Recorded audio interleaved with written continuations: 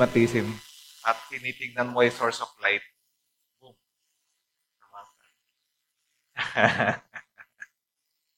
May astigmatism. Alright. Ang text natin ngayong umaga, James chapter 2. Isang napakasimpleng lesson natin ngayong umaga. Okay? James chapter 2. Madaling basahin, madaling unawain. Sana madali ding gawin. Madaling basahin, madaling unawain. Pero maraming tao ang nag-i-struggle. Paano to gagawin? James chapter 2. Meron kayong mga Bible? Samahan niyo ako ng magbasa. Basahin na lang natin sa Tagalog. Ayan. Santiago. Yun, James, tapos Santiago. Chapter 2, verse 1 to 12. Mga kapatid ko, bilang mga mananampalataya kay Kristo na ating maluwalhating Panginoon, dapat maging pantay-pantay ang tingin ninyo sa lahat ng tao. Kung may pumasok sa inyong kapulungan na isang lalaking may mga singsing na ginto at nakadamit ng magara at dumating din doon ng isang mahirap na puro sulsi ang damit at inasikaso ninyong mabuti ang nakadamit ng magara at sinabi sa kanya, dito kayo maupo. At sinabi naman ninyo sa mahirap, tumayo ka na lang dyan. O kaya isasahig ka na lang umupo. Nagtatangi kayo at humahatol ng mali. Mga kapatid kong minamahal, tignan ninyo ng mabuti. Hindi ba't ang pinili ng Diyos ay ang mga mahihirap sa mundong ito upang maging mayaman sa pananampalataya at maging kasama sa kahariang ipinangako niya sa mga umiibig sa Kanya? Ngunit hinahamak ninyo ang mahihirap. Hindi ba't ang mayayaman ang umaapi sa inyo at sila ang nagsasakdal sa inyo sa hukuman? Hindi ba't sila rin ang lumalait sa marangal na pangalang ibinigay sa inyo ng Diyos? Mabuti ang inyong ginagawa kung tinutupad ninyo ang utos sa kaharian ng Diyos. Ayon sa kasulatan, ibigin mo ang iyong kapwa gaya ng pag-ibig mo sa iyong sarili. Ngunit kung nagtatangi kayo ng tao, kayo'y nagkakasala. At batay sa kautusan, dapat kayo parusahan. Ang lumalabag sa isa, kahit tumupad sa iba pang mga utos, ay lumalabag pa rin sa buong kautusan. Sapagkat ang Diyos na nagsabing huwag kang mangalunya, ay siya rin na nagsabing huwag kang papatay. Kung hindi ka man nangangalunya, ngunit pumapatay ka naman, nilalabag mo pa rin ang buong kautusan. Kaya mag-ingat kayo sa inyong pagkilos at pananalita sapagkat hahatulan kayo ayon sa kautusang nagpapalaya sa inyo. Ito lang yung lesson natin ngayon. No? Madali nang intindihin kasi as you read, that's the meaning. No? As you read, that's the meaning. Itong focus na ito ng lesson ni Apostle James ay nakatalaga sa maraming mananampalataya ng mix. Sabihin, naka-address din ito sa mga Jew na naging Kristiyano, mga Hudyo, mga Israeli Jew na naging Kristiyano. Hindi ito nakikitaan na nakapatungkol lang yung letter ni James para sa mga Gentiles. It's a general letter. No? General letter. Itong si James, na base sa mga researchers sa banal na kasulatan, lumalabas itong si James ay kapatid, half-brother ni Jesus Christ. Siya yung James. Maraming James na binanggit sa banal na kasulatan, limang James ang nabanggit doon. Pero sino sa mga James na yun ba yung sumulat nitong James? Sa lima na yun, ang isa doon yung kapatid ni Jesus Christ. No? Kapatid. Totoong kapatid. So, pagka nakausap ninyo mga Katoliko, magtatalo kayo dyan. Sabihin, hindi naman niya kapatid kasi naniniwala ang mga Catholic na si Mama Mary ay forever na virgin. Ibig sabihin hindi nagkaroon ng katuparan na pagiging mag-asawa nila ni Joseph. No? Ibig sabihin, hindi nagkaroon ng kapatid si Jesus Christ. Ibig sabihin, hindi nagkaanak si Mary. Ibig sabihin, perpetual virginity nga. Kawawa naman si John. Ay, si Joseph. Nag-asawa pa, ano? Nag-asawa pa. So, sabi na kasulatan, si James yung half-brother. Maraming verses sa scripture na nagpapatunay naman na nagkaanak nga itong si Mary. At hindi lang si James, meron pa siya mga ibang kapatid. Di ba? Kaya nga sinasabi ng mga tao, meron bang mabuti na nangyari na nanggagaling sa Nazareth? Kasi ina-attack nila si Jesus Christ eh. Di ba kilala natin kung sa pamilya galing yan? Di ba kilala natin yung nanay natin yan? Di ba kilala natin mga kapatid niyan? Di ba? Yun. So, pagka sinabing gano'n, hindi uugma yung pananaw ng ibang pananampalataya, in particular, yung Catholic faith, na ang sinasabi doon ay, hindi, pag sinabing kapatid, ano yan, brothers in Christ, brothers in faith. Diba? Sa isang pagkakataon sa banal na kasulatan, nung si Jesus Christ ay gumagawa ng kanyang miracles, kapagaling, diba dumating yung kanyang mga kapatid at merong nagpasabi sa kanya, sabi niya, Jesus, nandiyan sa labas yung mga kapatid mo, nahanap ka. Sabi ni Jesus Christ, sinong kapatid ko? Sinong mga kapatid ko? Sinong nanay ko? Sinong tatay ko? Ito yung mga kapatid ko, sumusunod ng kalooban. So, lumalabas si James, no? Si James na eventually naging apostle, ang tawag ni Paul sa kanya, ay sa unang mga panahon, hindi siya naniniwala kay Jesus Christ. No? Hindi siya naniniwala. Kaya nga sa John chapter 7, sabi niya, yung kanyang mga kapatid, pag binasa niyo sa John 7:35, yung mismong 7:35, neither did his brethren believe in him, or maging ang kanyang mga kapatid, hindi naniniwala kay Jesus noong time na yun, no? Noong time na nag-preach pa siya. That's according to Apostle John, no? Kanyang sinulat ito. No? And then, eventually, si James ay naging leader ng church. Sinasabi na itong letter of James, letter according to James, no? Yung sulat niya, ay nasulat in between 40 AD to 50 AD. No? Sabi na after death ni Jesus Christ, about 40 years. At pinaniniwalaan na itong letter of James ay isa sa mga naunang nasulat na book of the New Testament o yung compilation ng New Testament, yung 27 books, no? 27 books of the New Testament. Ang James, ang isa sa mga unang-unang nasulat. No? Isa sa mga huling nasulat yung Revelation na sinulat ni Apostle John nung nandun siya sa island of Patmos. At saka yung possibly yung Romans nung bago ma-execute si Apostle Paul. Right? So, yun yung background nito. Okay? Mayroong ina-address si Apostle James sa kanyang letter. Ang characteristic ng kanyang letter na to ay palipat-lipat, mabilis lumipat-lipat ng topic, no? Si James. And mostly, practical issues yung kanyang ina-address dito. Hindi katulad yung mga ibang letters o ibang book sa New Testament, halos maraming chapters nakafocus sa isang topic. Like for example, yung book of Romans.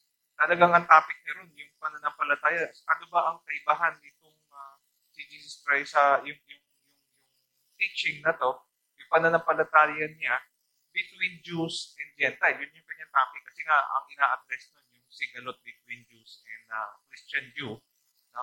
Jewish Christian at saka mga Gentile Christian.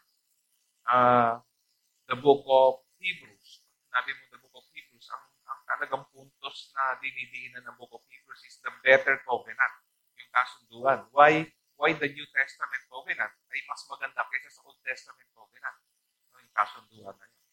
So, itong sa chapter na to, sa bahagi na to ng lesson natin, na bahagi ng ating sunod-sunod na series ng Sunday School topic, ay patungkol sa, di ba, mga topic, ano na ba yung mga nakaraan natin? Nandun na tayo sa pangatlong unit, God's call, tinatawag ng Diyos yung mga tao. nakaraan 3 Sundays, o 2 Sundays ago, ang topic natin ano ba ang resume? Ano ba ang characteristic ng mga tinawag ng Diyos? So, pinakita doon, isang major word na pwede natin gamitin doon. Ang mga tinawag ng Diyos ay passionate sa kanyang pagiging Kristiyano. Okay? And then, last Sunday, ang topic natin ay yung reminder.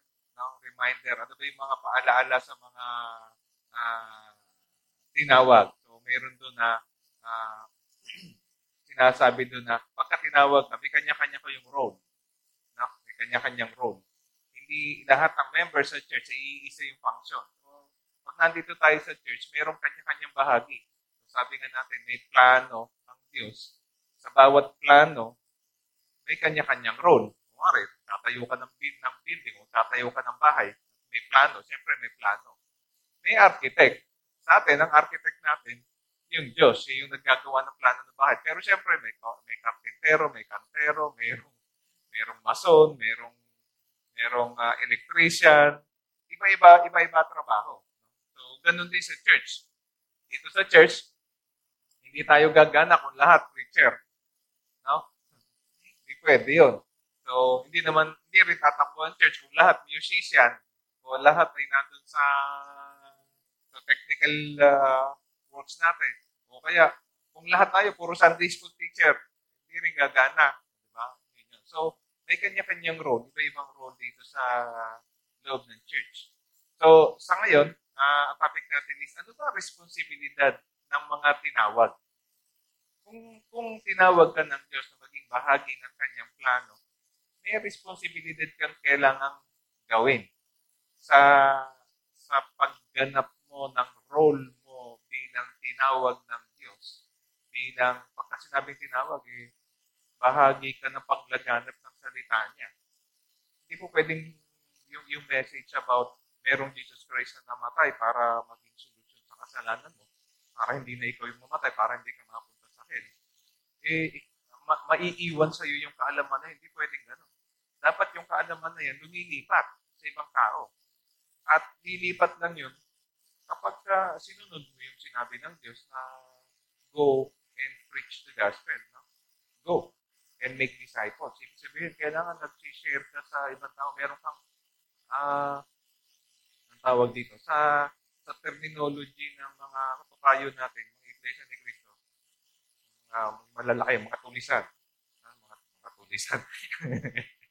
Yung maraming tulis-tulis yung kanilang mga chapel.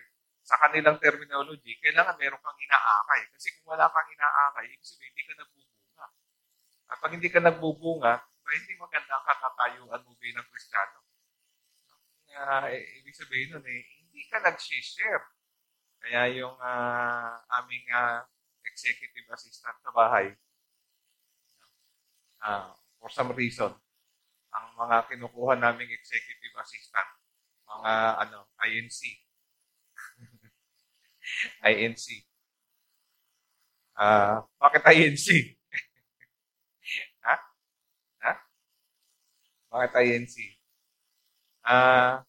Mas malimit sa hindi. Comparatively, among many other faith,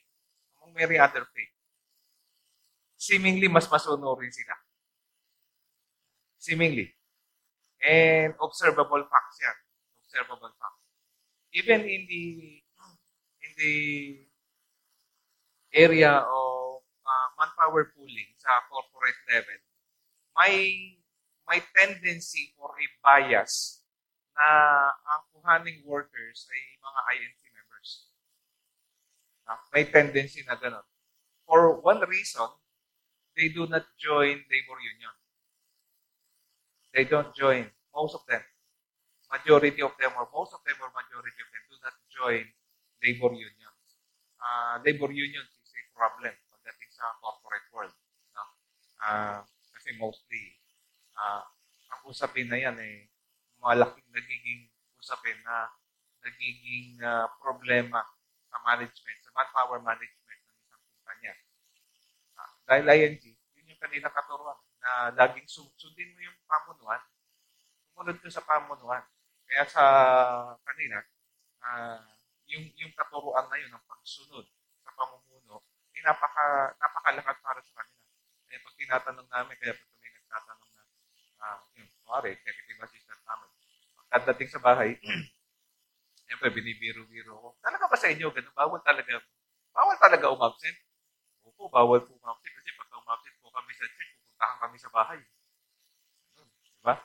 Tapos kapag meron ba rito galing ngayon? Yeah? Tama, bawal umabsent, di ba? Pupuntahan ka sa bahay, di ba? Tapos pagka umattend ka sa ibang church, kailangan pupunta ka doon sa somebody in church with attendance at kukuha ka ng certificate na ikaw umattend doon sa church na yon para ipakita mo. So, katunayan, di ba? Kukuha ka ng katunayan na umattend ka sa church na yon, sa lokal na yon, papakita mo doon sa ano mo. And then, sabi, paano yung pagbibigay? Hindi naman po pilitin, pero may monitor. Parang may monitor. Pagka yung masipag-sipag talaga na manggagawa nila na tagasunod, meron siyang slip, andun yung monitor niya ng kanyang pagbibigay. Kaya, sumasarap ba talaga yung pinto ng church kapag na-late kayo? Kayo po, sumasarap po. Pagdating sa pang-apat na kanta, ngayon, narinig mo.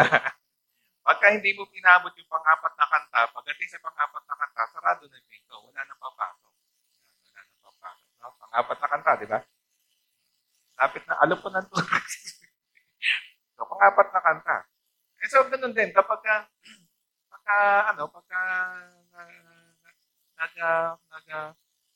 tatrabaho sila, yung kanilang responsibility, yung sense of responsibility sa work, parang napakataas comparatively compared with other religious faith, religious persuasions.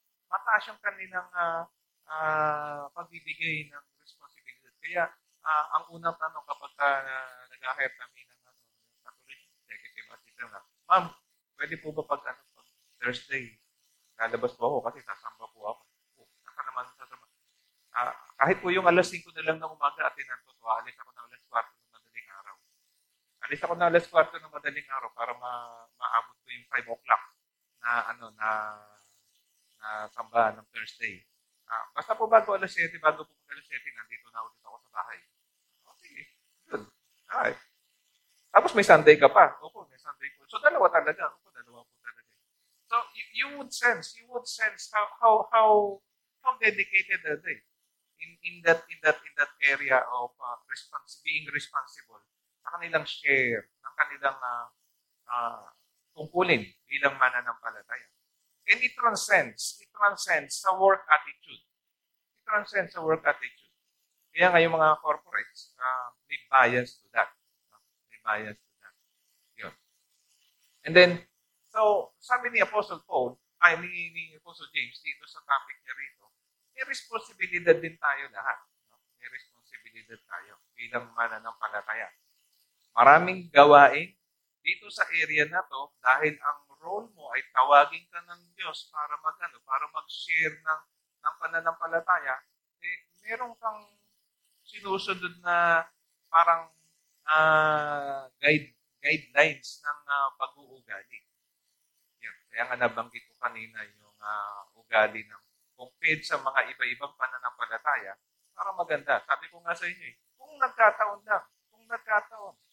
na yung INC, tama ang pagkakilala nila kay Kristo.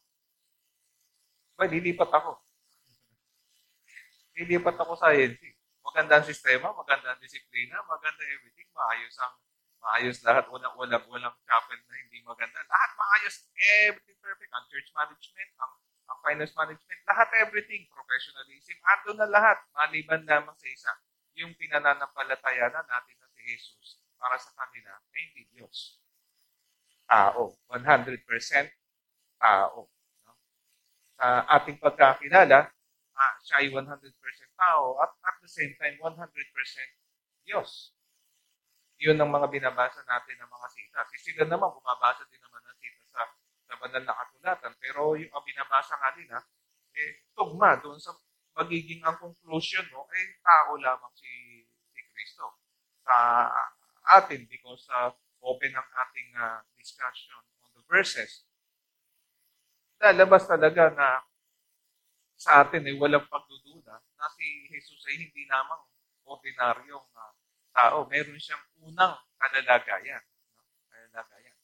Kaya kahit tama ang kanilang proseso, tama ang kanilang sistema, maganda ang kanilang sistema, maganda ang disiplina sa loob. Hindi, medyo kakabahan tayo kung madadala nga tayo sa kaligtasan. Kung tayo nga ba ay talagang mapupunta sa langit na sinasabing ating target na final destination. Final destination. Kaya, yun. Kaya consider mo, aralin mo ng konti kung kasama ba kayo. Ayun. So, titignan nyo. Nung ako'y bata pa, mga kasing edad din nyo, sa kabataan ko, nagsisearch ako, kaya pumapasok din ako sa iba-ibang channel. Ano ba turo dito? Kaya medyo may alam, umabot ako sa pang-apat na subject, pang-apat na lesson ng 21 series ng lesson ng INC, ng Iglesia ni Cristo. Kasi you have to finish 21 subject, di ba? Tama? 21. Di ba? 21. Pagkatapos mo ng 21, obserbahan ka. Tama? Obserbahan. Kung tunay na ipinamumuhay mo yung 21 lesson. Pagkatapos na obserbahan ka, may observation period after 21 lesson, doon ka pa lang pwedeng bautismuhan. Tama? Tama hindi. Malapit na nga ako mapunta sa inyo. Kaya lang, umabot kami sa lesson 14. Pagdating sa lesson 14, pinag-uusapan na sino itong Jesus na to. Boom. Kaya, doon na nagkagulo. Sabi sa akin ng ministro, Brad, hindi natin maitutuloy ito. Inayawan ako nung hindi ako nakayanan nung ministro yung discussion. So, ayun, bitaw. Hanggang lesson 14 ako umabot. Okay? Now, brethren, sabi rito, kung may pananampalataya tayo kay Jesus, ito yung hindi dapat makita sa atin. Ano yun? Na tayo ay makita sa verse 1 na bilang mananampalataya, dapat maging pantay-pantay ang tingin ninyo sa lahat ng tao. Bakit? Hindi talaga uubra na hindi pantay-pantay ang tingin mo sa tao kapag tinawag ka ng Diyos para magbahagi ng usaping kaligtasan. Kasi kung hindi pantay-pantay ang tingin mo sa tao, unang verse pa lang natin ito, di mamimili ka na sinong sasabihan mo ng good news at saka yung good news ng kaligtasan, di ba? Tama din. Una mong sasabihan, mga kaibigan mo, so kung hindi mo kabate, bahala ka sa buhay mo, mapunta ka sa impyerno. Nababagsakan nun, di ba? So, pwede minsan sa mga kaibigan mo, minsan pinaprioritize mo pa rin. Pagka mayroon kang pagtatangi, ipaprioritize mo pa rin sino sa kanila. No? Sino sa kanila yung posibleng share mo. Yan ay kung meron kang pagtatangi. Yun. Kung meron kang pagtatangi. Okay? Maraming usapin dito sa banal na kasulatan kung bakit una sa Acts chapter 10. Binanggit yan sa Acts chapter 10:34. Sabi niya ganun. Sabi ni Peter opened his mouth and said of the truth, I perceive that God is no respecter of person. Napatunayan ko na ang Diyos ay hindi nagtatangi ng tao. Kaya na ba ito sinabi? Acts chapter 10. Yung Acts chapter 10 refers to the incident or refers to the situation, to the occasion when Peter was called by God, tinawag ng Diyos para pumunta sa pamilya ni Cornelius. Chapter 15, chapter 10, at saka chapter 15 ng Acts yan. Sino ba ito si Cornelius? Gentile ito No? Gentile ito. No? Sino ba si Peter? Jew yan Jew. No? Mahigpit na Jew. Kasi sinabi sa kanya ay yun yung kwento tungkol sa nandun siya sa taas ng bubong ng kanyang bahay at nakatanghalian tapat, nagkaroon siya ng experience na parang trance. Parang nanaginip ba siya o nagkaroon ba ng pangitain? Sabi ng iba, hindi, gutom lang yan kasi magtatanghali. Sabi sa banal na kasulatan, magtatanghali tapat hindi pa kumakain siguro. Nagkaroon ng trance, nagkaroon ng pangitain. Anong nakita niya? May bumababang kumot at maraming klase ng hayop. No? Na nandun sa malaking kumot na yun. Sabi ng Diyos sa kanya, Peter, kumain ka dyan, magpatay ka kumain. Eh, yung nakita niya yung mga hayop na hindi katanggap-tanggap na kainin ng mga Hudyo. So, sabi ng Diyos, kumain ka dyan, kumuha ka at magkain ka. Sabi niya, Diyos niya kumakain ng mga niya, maruruming hayop yan eh. Sabi niya, wag mong isipin na madumi yung nilinis ko. Tapos habang nawala na yung kanyang pangitain niya, nag-iisip-isip siya, ano ibig sabihin ng pangitain na yun? Wag ko daw i-consider na madumi yung kino-consider na malinis ng Diyos. Habang nag-iisip-isip siya, maya-maya may kumakatok na sa baba ng bahay, sinasabi may naghahanap daw kay Peter. At nung makausap niya, pinapatawag po kayo ni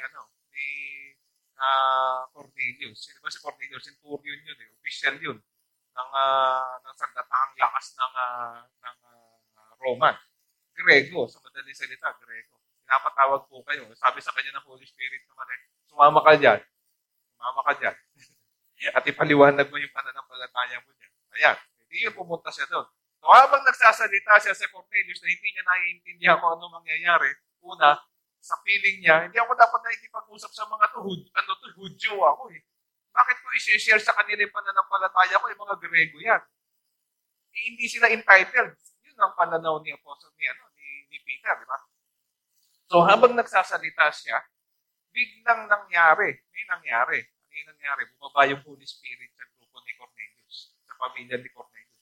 Anong klaseng pagbaba? Yung katulad na nangyari doon sa Pentecost. Kaya yung tinatawag natin baptism of the Holy Spirit. Sa buong konteksto, para maintindihan niyo kung yung sinasabi dito na verse. So, nung bumaba yun, nagulat si Peter, bumaba yung Holy Spirit ng Diyos sa mga Grego? So yun, kaya niya nabanggit itong Acts, yung Acts chapter 10 na ito, verse 34. Sabi niya, ngayon ko napatunayan na ang Diyos ay hindi nagtatangi ng mga tao. Bakit? Napigil ba niya? Diyos na nagsabi na. Bakit? Bumaba yung Holy Spirit. Na parang tongues of fire. Yun yung nangyari sa kanila sa Pentecost. Yun yung tinatawag nating baptism of the Holy Spirit.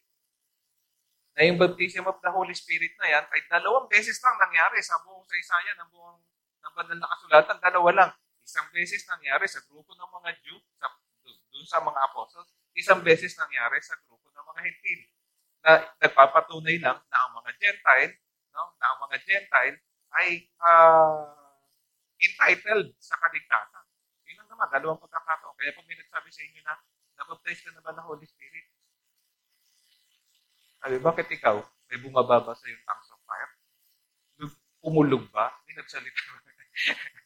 Kasi dapat ganun kumpleto yung kung ano nangyari doon. Kaya nga ang reference ni Apostle Peter sa Acts chapter 15. Kasi parang gusto siya pagalitan ng mga ibang mga mananampalataya, ng mga ibang apostol na, ano pinagagagawa mo, Peter? Ba't ka pumunta doon? Ba't ka pumunta doon sa mga Gentile na yan? Ba't ka nag-preach sa kanila? Akala din nila, hindi nagpaliwanag siya. So, inulit na naman ni Apostle Peter yung kwento niya doon sa Acts chapter 15. Ano magagawa ko? Nung nagsasalita ako na ganyan, biglang bumaba sa kanila yung Holy Spirit. So, ano gagawin ko? Katanggap-tanggap na pala sila sa Diyos. Hindi tatahimik lahat. Holy Spirit yung bumaba eh. Kaya ba nilang pigilan yun? So, sino ang nagpatunay? Hindi tao ang nagpapatunay na ang mga Hentil ay katanggap-tanggap na rin sa kaligtasan. Sino nagpatunay? Ang Diyos. Sa pamamagitan ng ginawa niyang event, special event. So, 2 beses na nangyari yun. So, yan ay isang napaka-tibay na reference na hindi pwedeng magkaroon ng ethnic division sa loob ng church. No? Or ethnic division. Alright? Ayun. So, game muna tayo. Laro muna tayo. Example lang yun, ethnic division. Ano ba mas kita verse dito?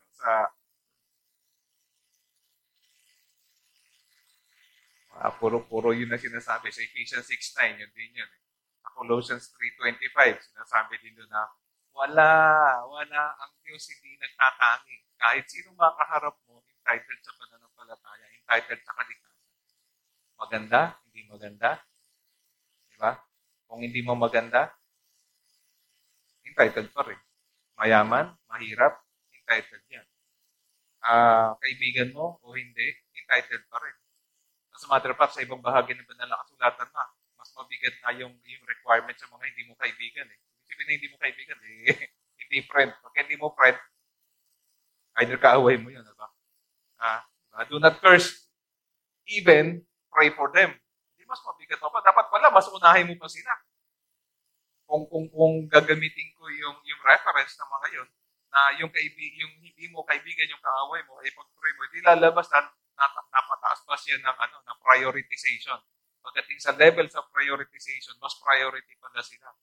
Yung mga kaibigan mo, baka lalapit naman ng pusa yun. Pero yung mga hindi mo kaibigan, may effort. Alright? So, very simple first verse natin, but it is the anchor verse ng buong chapter na to.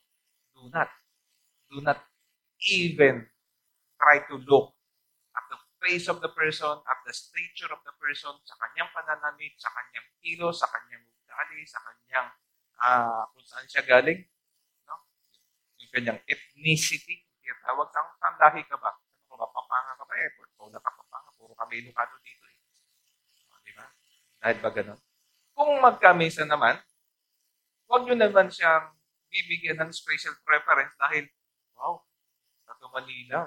Katulad na next week. Last Sunday.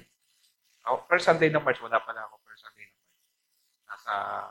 I'll be going around Visayas, Cebu, Bohol. So, sa ilang beses na travel ko doon, pag nalaman nila na, uy, taga Manila. Wow, iba ang treatment. Pag Manileño ka na pumunta ka sa mga business partner namin sa Cebu. Special lukuan, special pagkain, special talaga. Ipapasyal ka nila.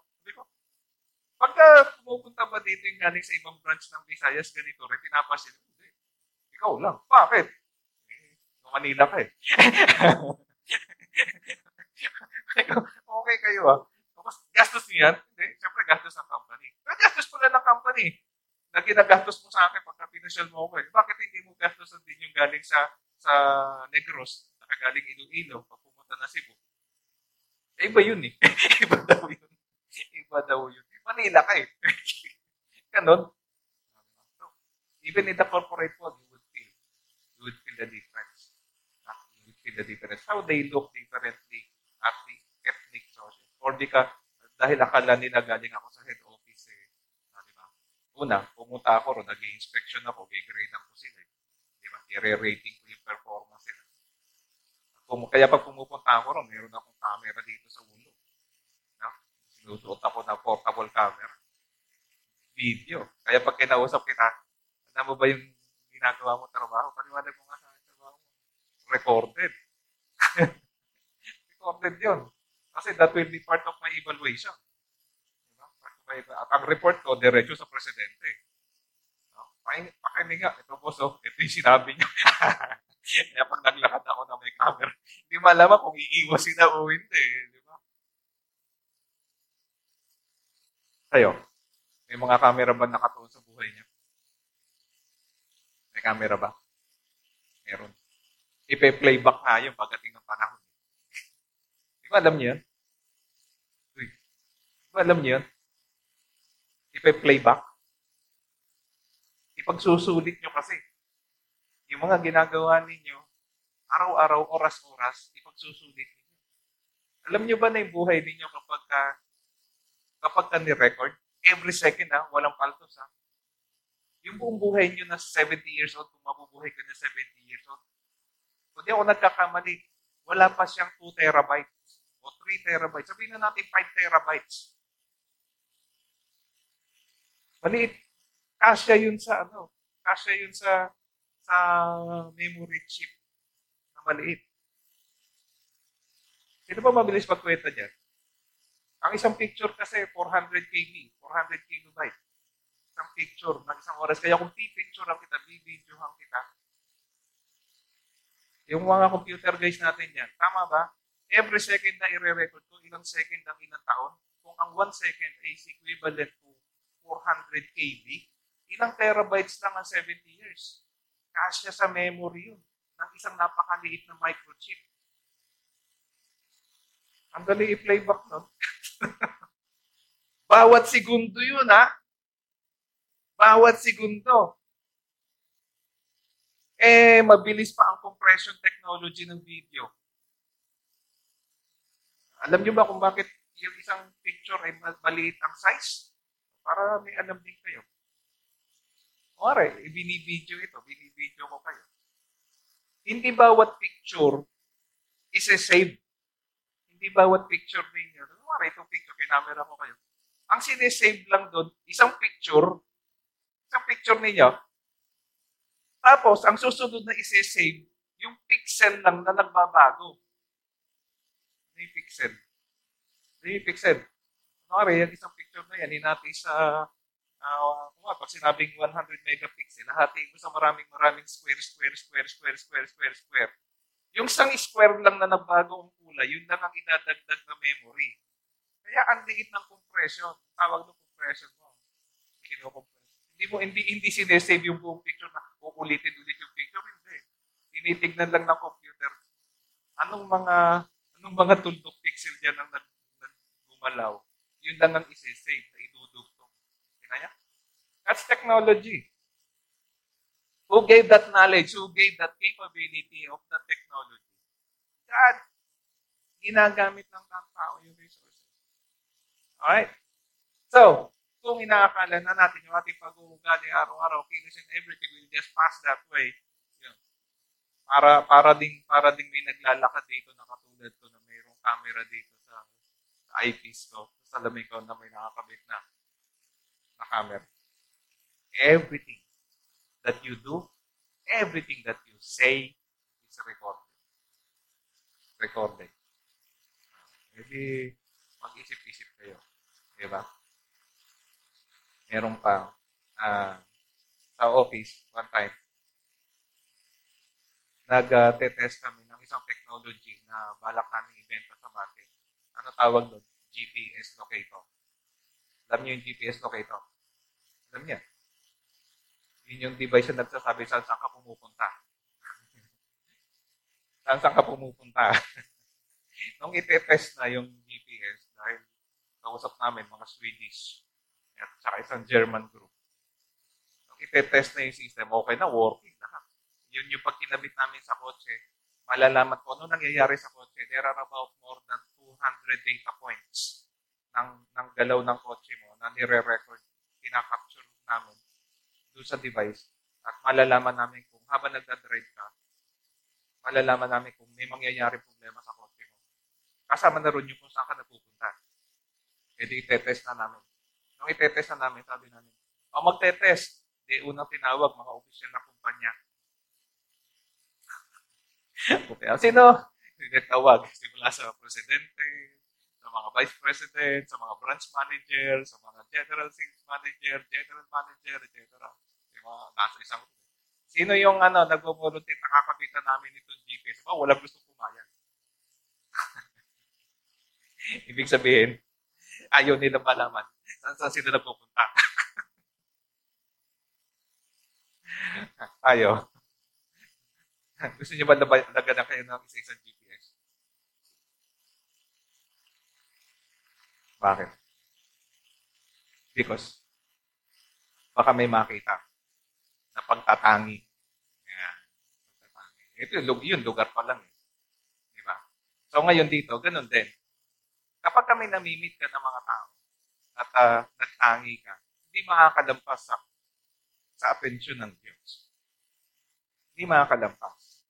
Just to give you, of course, a practical idea why it would be possible. Because, of course, when God says something as a rule, as a matter of life rule, He will not, with all intents and purposes and all practicality, why would you set a rule that you cannot monitor?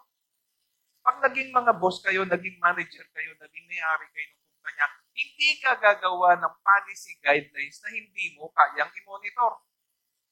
You don't do that. Right? Tama ba? Okay, hindi tayo. Bakit ka gagawa ng isang rule na hindi mo ma-check kung ginagawa yung rule o hindi. Nakakaintindihan ba tayo doon? Hello? Key yun ng isang pagiging officer, isang pagiging manager. You set your rules, you set your policies, guidelines, pag-uugali sa pakikipagtungo sa mga tao, sa mga pagka, yung magiging personality behavior mo. So when God said, do not be a respecter of person, huwag kayong magtatangi ng tao, ibig sabihin, kaya niyang i-monitor. Because it is senseless. Ang tawag doon bluff. Tama? Ang tawag doon bluff. Sabi lang ng Diyos yan na huwag daw ako magtangi. Hindi naman niya kayang alamin niyo kung nagtatangi ba ako ng tao o hindi. Kung pantay ba ang pagtingin ko sa mga ibang tao o hindi. Hindi naman niya malalaman yun. Don't be deceived with that thinking. Whatever God say, He will monitor. Patahimik kayo. Panseryoso kayo. Okay? He will monitor. Because that's the rule. That's the rule. Otherwise, if God sets a rule that's on something that He cannot monitor, how can He be just? How can He be fair in judging you as far as your behavior is concerned? Magiging ba siyang pantay sa kanyang judgment about your behavior? No. Because He cannot monitor. But because God is God and He is all-powerful or present, never sleeping, because He cannot sleep. Kasi kung gabi dito sa Pilipinas, tanghali naman sa US, hindi kailangan bantayan din yung mga Amerikano. Tulog nga tayo. Buhay na buhay naman yung 300,000 American. Amerikano, 300,000 ba? Parang mas marami yan. Kalimutan ko yung populasyon nila. Okay? So kung tulog yung 100 million Filipinos dito sa side of the earth, yung million-million naman ng mga tao rin Amerikano, gising naman sa amin, di ba bantayan din niya? Ako hindi. Time zone yun eh. So paano matutulugan Diyos sa time zone? Kailangan niyang tignan lahat. Kailangan niyang bantayan yung pangangailangan ng lahat ng tao. Diba? Therefore, if somebody from you comes with a gold ring, mas mayaman ng dating, mataasang maganda kalalagayan, pag sinabi niyo sa kanya, sir, dito ka maupo. Mara, may dumating dyan. Bago pasok. Mag-aaraan na. Saan nyo ituturo pa paupo eh? Doon na lang kayo sa likod. O kapaupuin nyo dito sa harap. Sabi na may iba. Saan mo lagi sa harap, walang umuupo. Diba? Bakit ba lagi walang umuupo sa harap? Kasi pwedeng matanong eh, di ba? Pag ako nagkakontak ng seminar sa labas, sa tawag ko rito, millionaire's lane. This is the millionaire's lane. These are the seat where people who are ready to be vulnerable sit. This is the seat for the brave. Nandun na sa klase or seminar, for example. Bakit? Ito ang seat na malimit matanong. What do you think about it? Diba? What's your thought on that? So the nearer you are to the front, the better. Ngayon, ganun din, ang blessing, lalabas dito nangyayari. Hinaan ko kaya ng hinaan yung sound. O di hindi nyo na maririnig sa likod. Wala kayong blessing. Saan magagaling ang blessing? Sa source. As much as possible, you go near the source. Diba? So, saan nyo papautin yung bago pasok ng bisita? May dumating. Kaya lang, buti tayo dito, walang best seat. No?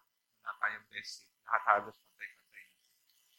Pero ganun yung concept. Kung sa bahay mo pupunta, diba? Ang ganyan ka lang sa porch. Ganyan ka lang sa veranda. Hindi ka pasok sa loob. Kasi pasok sa loob, inner circle, mga friends. Kaya minsan yung iba pag nagtatayo ng bahay, no? Lalagay ng bahay, nakabaon na yung pagtatangi sa mga tao. Biro mo, pati sa pagtatayo, pati sa pagpaplano ng pagpapatayo ng kanyang bahay na malaki dahil maganda ang kanyang naging kalalagayan sa buhay. Isipin mo yung mga tao, diba? Kapag ka meron ng gagawa ng bahay, anong gagawin? Ito yung visitors area. Diyan lang sila. Para ano? Para hindi sila nakakapasok sa buong bahay ko. Di ba pagtatangi yun? Kung sasabihin nyo na, hindi pagtatangi yun, brother, security ang tawag doon. Privacy ang tawag doon. Privacy. Itawagin nyo kung ano gusto nyo itawag. Saka nyo ngayon ibangga sa sistema ng banal na kasulatan. Privacy ba yan? O pagtatangi? Kayo sasagot, no? Depende kung paano bumaba sa inyo yung value. Yung valuation ng pag-iisip. Kaya marimit yan. Gagawa tayo ng CR sa labas. Para doon na sila mag-CR. Papapasokin pa natin sa loob. Yung iba naman, ang dahilan, doon na sila sa labas, yun yung pagagandahin natin. Kasi ang gulo mo, yung CR mo, yung bahay, kwarto mo, gulo-gulo. Papakita mo ba sa mga bisita yun? Ayun naman pala. Ayaw ipakita sa bahay ayaw ipakita sa bisita yung kabuluhan sa bahay. Itinatago yung mga kabuluhan ng mga pag-aayos nila sa bahay. Yung mga bisita doon kayo sa labas, maganda dyan. Malamig, maayos, malinis, parang ang ganda. So, ang kanilang magiging impression ay, pupunta kami sa bahay ni ano gano'n, ang ganda. So, kung maganda sa labas, siguro ang ganda-ganda sa loob. Ayun, yun naman pala. Hindi nga pagtatangi. Ano naman ang tawag? Pagtatago. Pagtatago ng mga hindi magaganda sa ibig sabihin, hindi pala, yung kanya pala totoong kalooban, hindi presentable. Ibang klase ng mga Kristiyano kalabasan nun. Fake. No? Maganda ang pakikitungo sa labas, yung pala ang totoong kalooban, hindi pala magandang ugali. Hindi naman natin topic yun. Ang topic natin yung invite ng So, di ba? If you will be partial, no, are you not becoming judgment of evil thoughts? Kapag nagkaroon ka ng kaisipan ng pagtatangi, di ba? Sabi sa verse 4, hindi ba kayo ay, kung nagtatangi kayo, hindi ba kayo ay humahatol ng mali? Nagiging judge nga kayo. Ginukuha nyo yung role ng pagiging judge. Remember, matagal na natin pinag-usapan, never nating naging role maging judge. Ang role natin ay tumanggap at umibig at tumulong sa kapwa natin, lalo na sa pamilya ng mananampalataya. Never nating maging role na mag-judge ng tao. Unless ang trabaho mo talaga judge, Wes. Unless yun talaga yung trabaho mo, Wes. May training naman doon, may separate training. Pero, kung minsan yung mga Wes, vulnerable din dito. Sa James chapter 2. Na minsan nagkakaroon siya ng bias na, siguro guilty to. Na hindi siya nagiging totoong fair. No?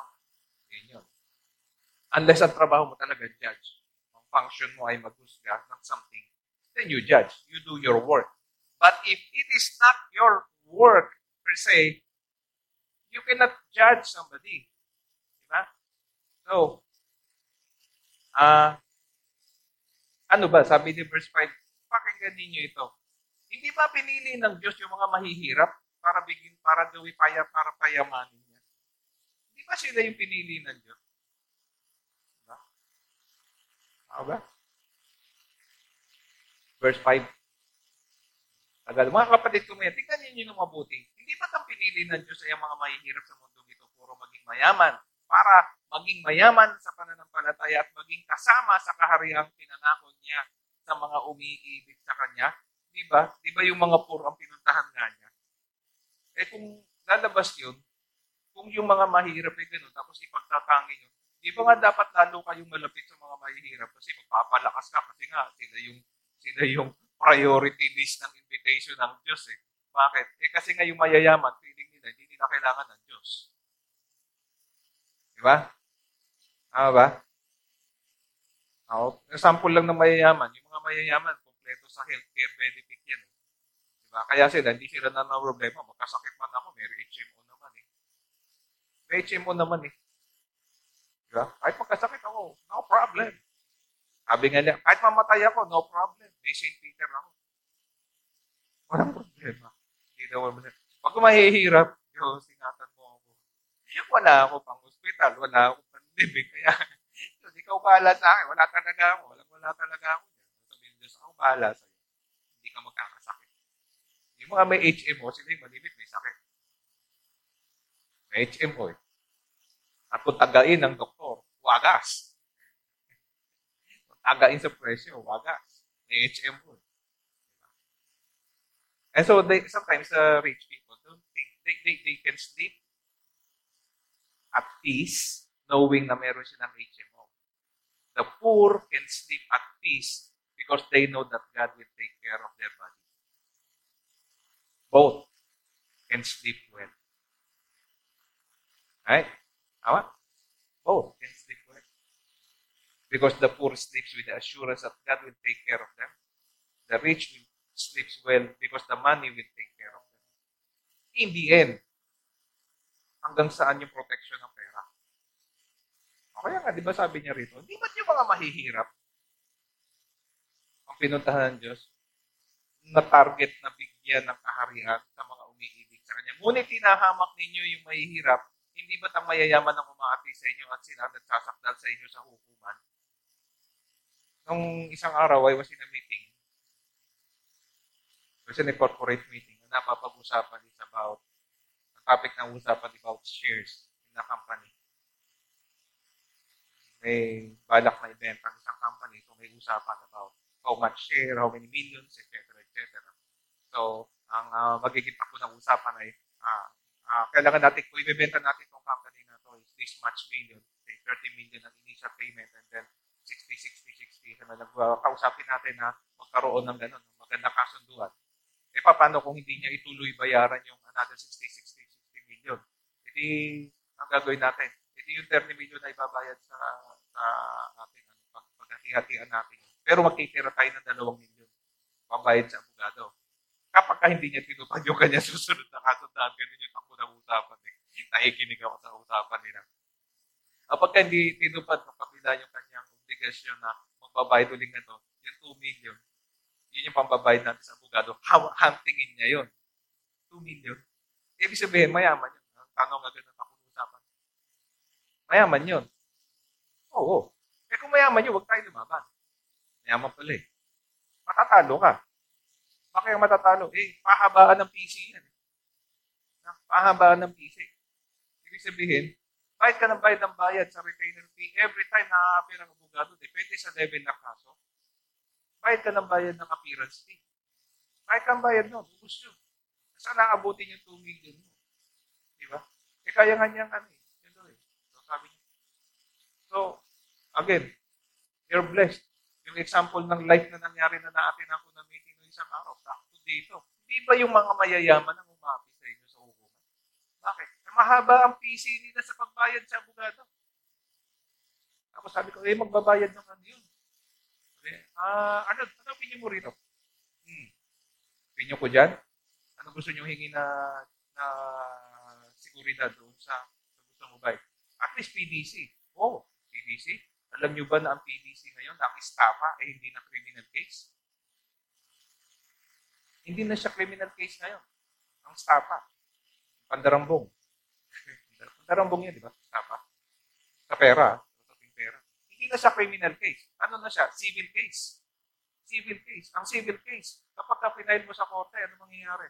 Pero tinatawag doon na magiging protracted yung case. Ano yung protracted case?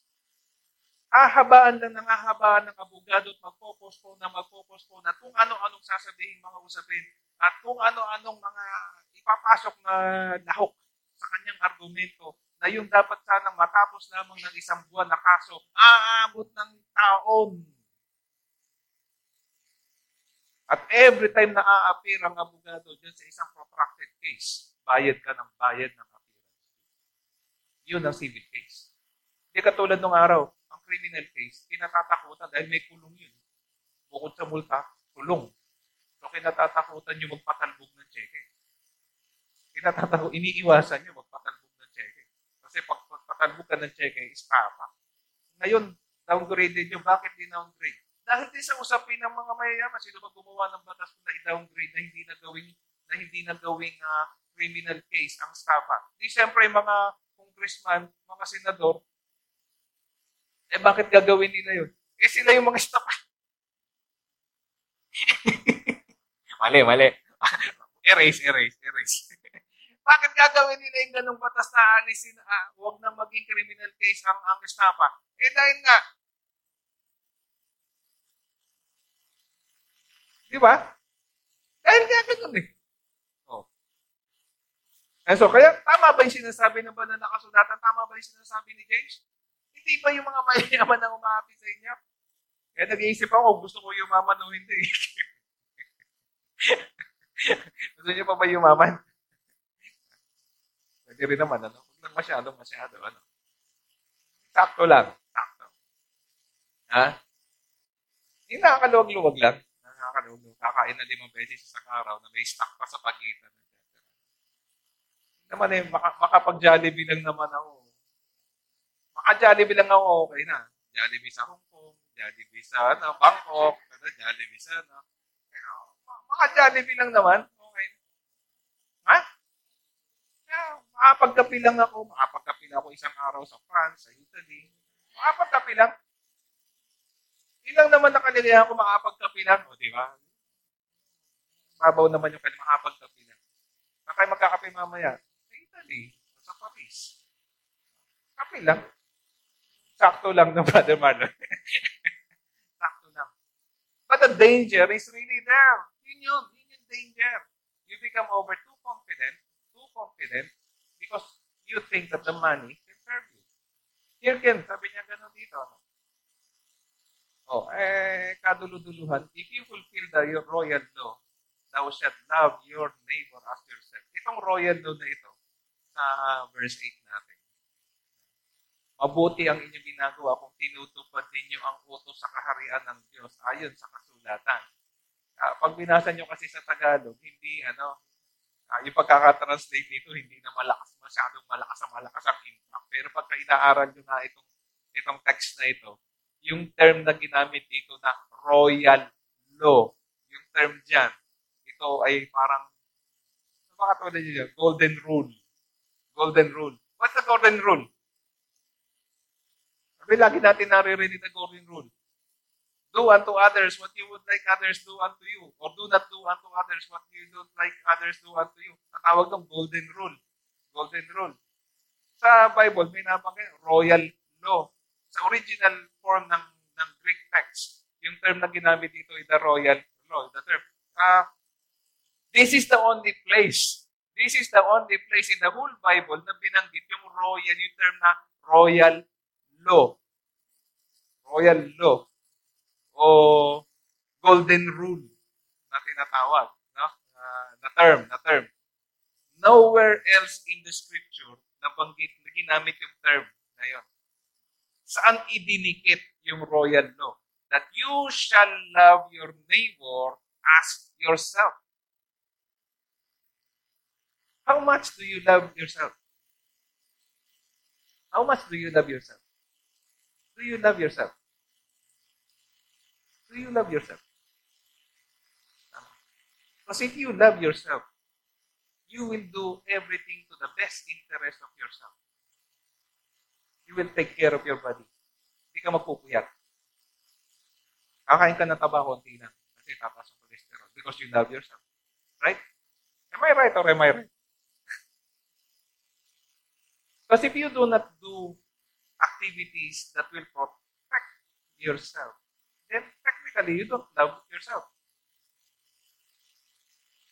Do you want yourself to be okay? So you choose what you bring into your mind. Alright? Because what goes in through your mind, goes through your heart, goes out of your mouth. So if you love yourself, you will only read good things. Because you love yourself. You will not eat bad things. You will not listen to bad things. You will not watch bad things. You will not do so many bad things because you love yourself. Right? Then you will experience how good it is. How life is. How good is life. Because you love yourself. Kaya sinabi rito, the royal law. If you love yourself, you should love your neighbor as you love yourself. How will you deal with people? Paano mo ngayon itatrato yung mga ibang tao if ang standard is you love yourself? Love them as you love yourself. Paano ka ngayon haharap sa mga tao? Diba? Kung nagugutom ka, titipirin mo ba sarili mo? Gutom na ako Unless katulad ko kayo, nagbabawas ng timbang. 173. O ngayon, 166.2 na lang. 166.2. So, kahit gutom ako, dinidisiplin ko sarili ko. Kaya kagabi, nandun ako sa isang gawain na imbitahan Nag-talk ng sandali. Wow. 2 set ng pagkain ba naman binigay? Kasi kapag may ginagawa sila, sabi sa akin, Brother Arnold, ano ka na? Total, meron ng activity. Baka magutom ka. Nilabas na yung isang set ng pagkain pala. Habang may ginagawa sila, papaklang ako ng konti. Hindi ko nga kinain yung kanin. Ba nung nagkakain na naman sila, binigyan na naman ako ng isa na namang plato. Tayo tayo dyan. So unless, I suppose we see eye to eye and understand each other as we go through these verses of the scripture. If you fulfill the royal law,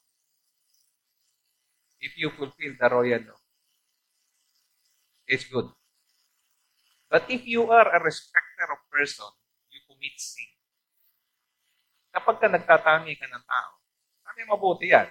Now, verse 8. Mabuting ginagawa nyo kung tinutupad ninyo ang kaharian, ayon sa utos ng kaharian na ibigay mo yung kapwa gaya ng iyong sarili. Ngunit kung nagtatangi kayo ng tao, nagkakasala kayo. You sin. This is a deliberate statement. Deliberate, explicit statement. Ibig sabihin, explicit, hayagang payak na salita na sinasabi niya na pagka kayo ay nagtatangi ng mga tao, nagkakasala kayo. Remember, address ito sa mga Kristiyano. Itong sulat na to ni Apostle Paul. Kayo na nagsasabi na mahal ninyo ang Diyos kapag ka nagtatangi ka, nagkakasala ka. Kung Kristiyano actually, nagkakasala pa rin naman. Diba? Nga lang, ang advantage natin, na-realize mo, you confess it, you're forgiven. Because you're covered with it. We're covered with the blood of Christ. So it's a perpetuated forgiveness na meron tayong in-enjoy. So long as you go back to God, confess your sin to God, covered ka. You're covered. Right? So, pero nagkakamali ka. Kaya pag sinabi niya, kapag ka nagtatangi kayo, nagkakamali kayo. No? Kung nagtatangi kayo, batay sa kautusan, dapat kayo parusahan. Ang lumalabag sa isa kahit tumutupad sa iba pang mga utos, taon na lumalabag sa isang utos, pero kahit na tumutupad pa siya sa ibang utos, lumalabag pa rin siya sa buong kautusan. Mahirap. Maging Kristiyano, Mahirap maging Kristiyano. Sundin mo ang siyam, sumabit ka sa isa, sabit ka pa rin. Sabit ka pa rin. Yung nga lang, ang sinabitan mo, kung nagtatangi ka ng tao, ang sinablayan mo na kasalanan, royal law. Siya lang ang dinapuan ng word na royal. No? The golden rule. Yung pakikipagkapwa natin at pagtatangi ang kapwa. May ibang level yan. May ibang level na kautusan yun. Golden rule yun. Pag golden rule yun, hindi siyempre golden rule. Natatangi, isa sa mga natatangi. Hindi naman sinabi na pinakamahalaga sa lahat ng kautusan. Ano sinabi? Love God with all your heart and every soul, etc. Diba? And love others as you love yourself. Consistent dito sa sinasabi ni James, the golden rule. Next to the rule, hinati sa dalawang kautusan lang yan. Lahat ng kautusan na meron yan, dalawa lang yan. Love God, obey God. Love people as yourself. Dalawa lang yan. Kaya pag in-encapsulate mo yan, yung pagtatangi, talagang lalabas, golden rule. Doon sumusuma lahat ng actual na buhay natin. Okay? If you love your friend, you will not do anything to hurt your friend. If you love your partner, you will do anything to hurt your partner. Tama? Because you love your partner as yourself.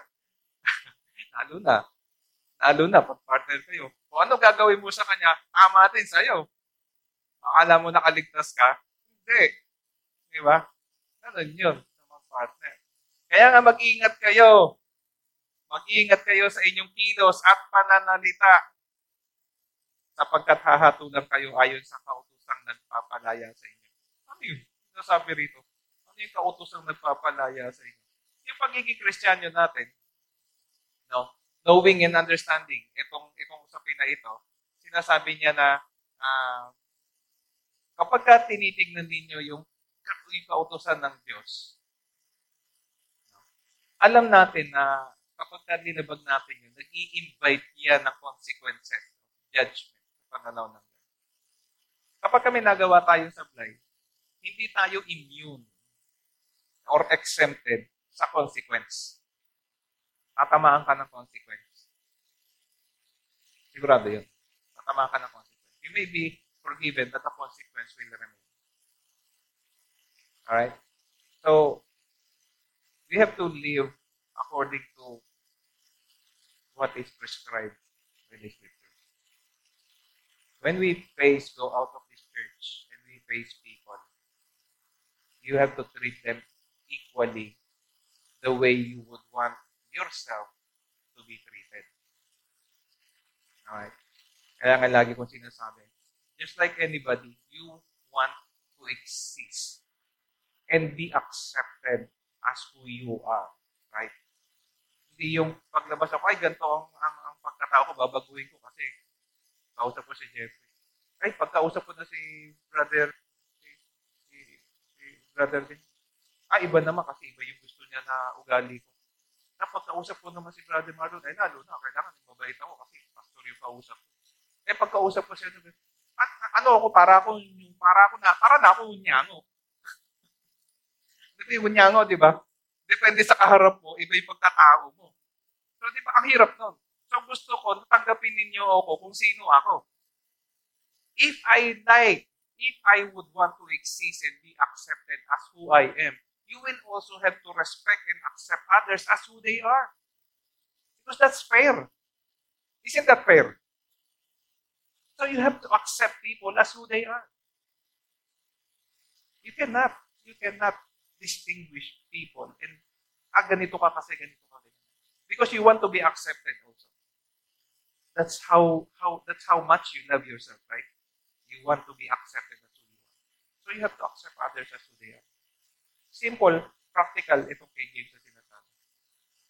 Good. Like and share. Okay? So let's bow down, let's pray. Father God, thank you for this moment. It's a very simple lesson you gave us today. But we acknowledge that sometimes it's difficult to execute. Kaya ang dalangin namin sa Diyos, lagi mo kaming gabayan. Paano namin matutupad, masusunod itong royal law na ito, Panginoon. To love others as we love ourselves. And in so doing, you will be glad that we obey your command, God. And will be blessed. Father God, sa oras na ito, pinagkakatiwala namin sa iyo. Tulungan mo rin naman kami, Panginoon, na ang mga taong makakaharap namin, Panginoon, ihanda mo rin naman, Panginoon. As you prepare us to accept them, you prepare all of us, Panginoon. Even them, na mamimit namin. Ikaw ang mamagitan sa amin, Panginoon, para mas madaling maging katanggap-tanggap at mas madaling naming mahalin ng mga tao na iaharap mo sa amin. This we hope na ibibigay mo sa amin na biyaya dahil hinihiling namin sa pangalan nito. Amen.